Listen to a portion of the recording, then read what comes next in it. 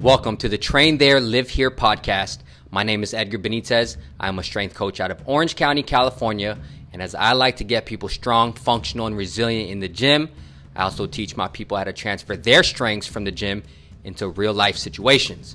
I do this by breaking down movements, physiology, exposing weaknesses, education, and most important, getting down to the root cause of every deficiency in order to become better. So in this podcast, I will share stories, teach principles, and share action steps that you can take right now after each episode. I will then take these stories and principles and correlate them to real life in order to build strength, resilience, and function in all aspects of your being. Again, you're listening to the Train There, Live Here podcast. If you haven't already, please subscribe to the channel. Enjoy, and thanks for listening.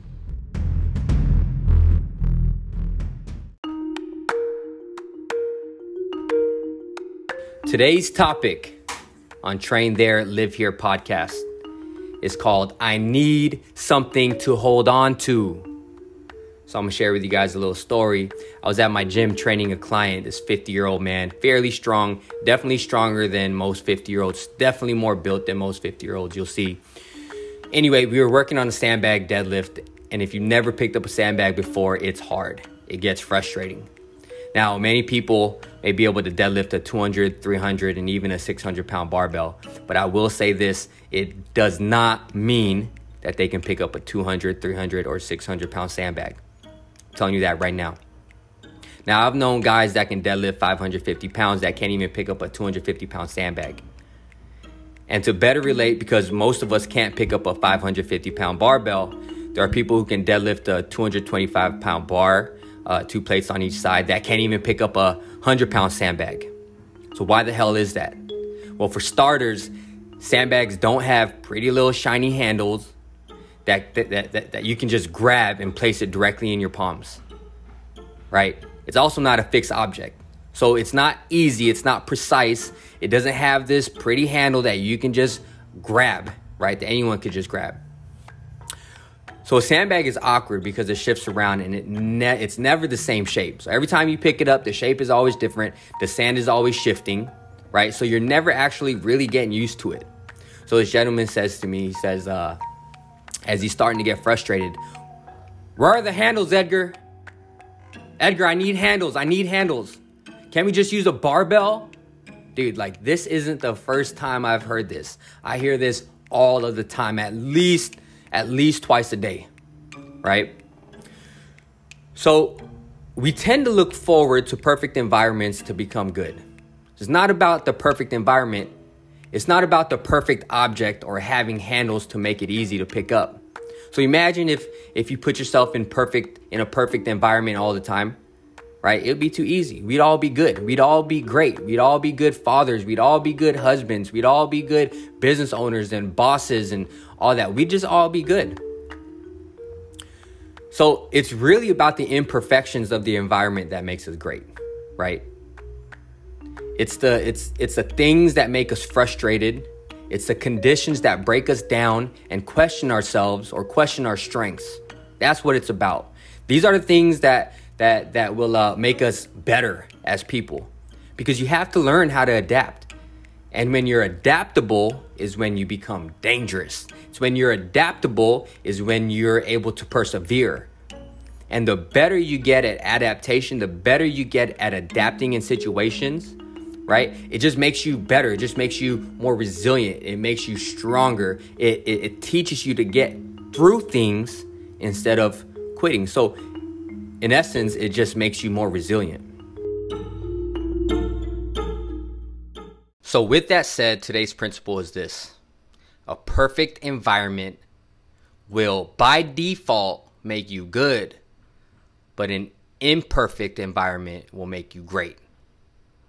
A perfect environment will by default make you good, but an imperfect environment will make you great. Now we have moved on to the action portion of this podcast, where you will take this story and the principle that I've shared and apply it in the gym. Understanding these principles of what I was talking about with the sandbag It's going to take a little bit of work on your end to decide how you're going to apply this principle to the gym or to certain pieces of equipment that you have access to, because most people don't have access to sandbags in their gym. But if you do have access to sandbags, please feel free to play around with it, mess around with it, find exercises that get you frustrated, find exercises that aren't perfect.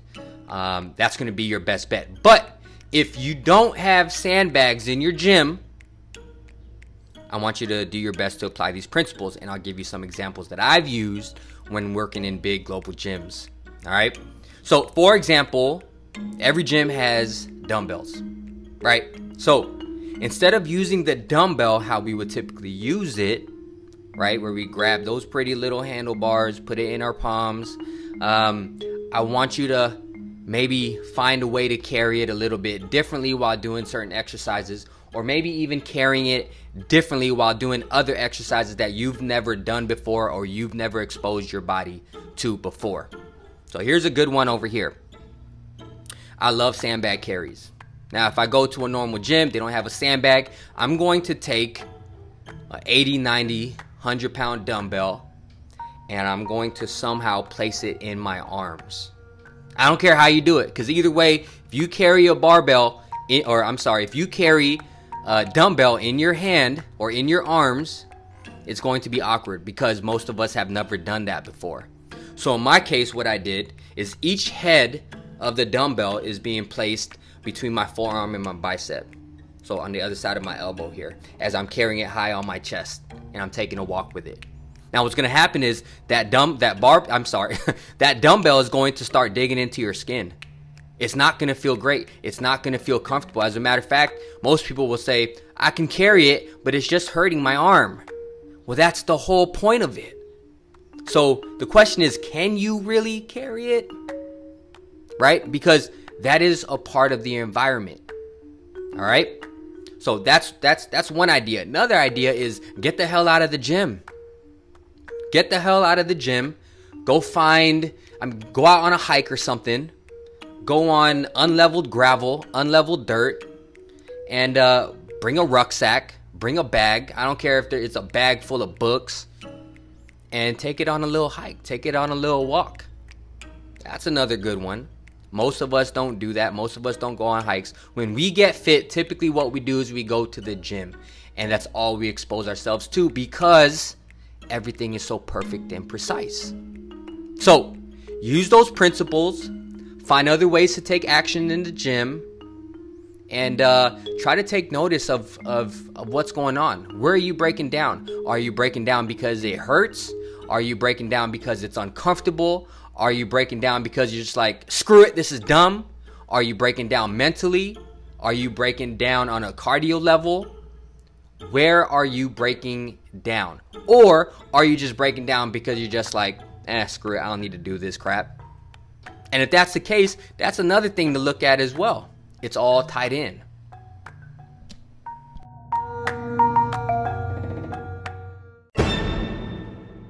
I'm bringing you into the last portion of the podcast called Relative to Life.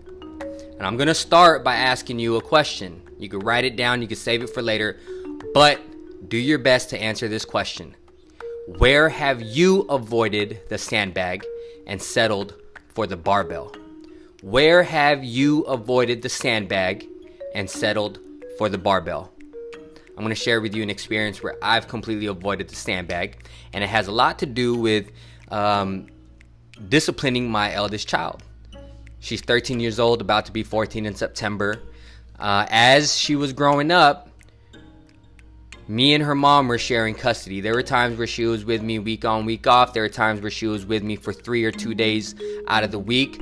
But the story is that I wanted her to look forward to being at my house. I wanted my house to be the fun house.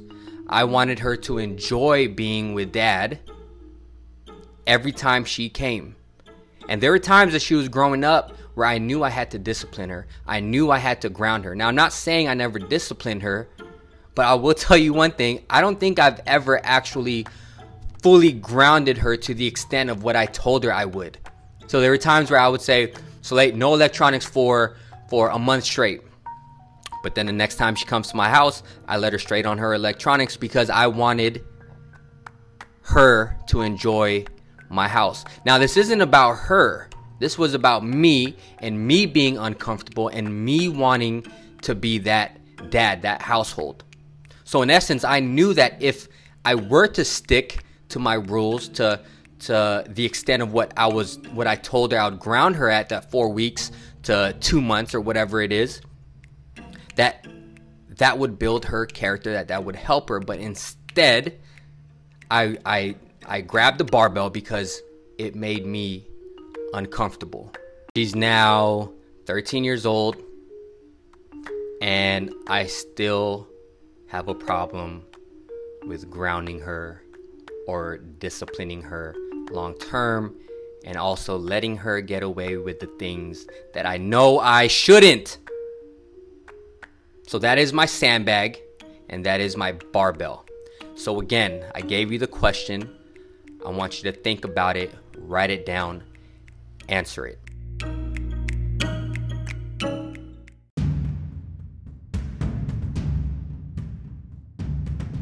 And that concludes today's episode of Train There, Live Here podcast. If you enjoyed the episode, follow, like, subscribe, and I'll be here anytime I have a story to tell and I have a principle to share. Have a good day, and I'll speak to you soon.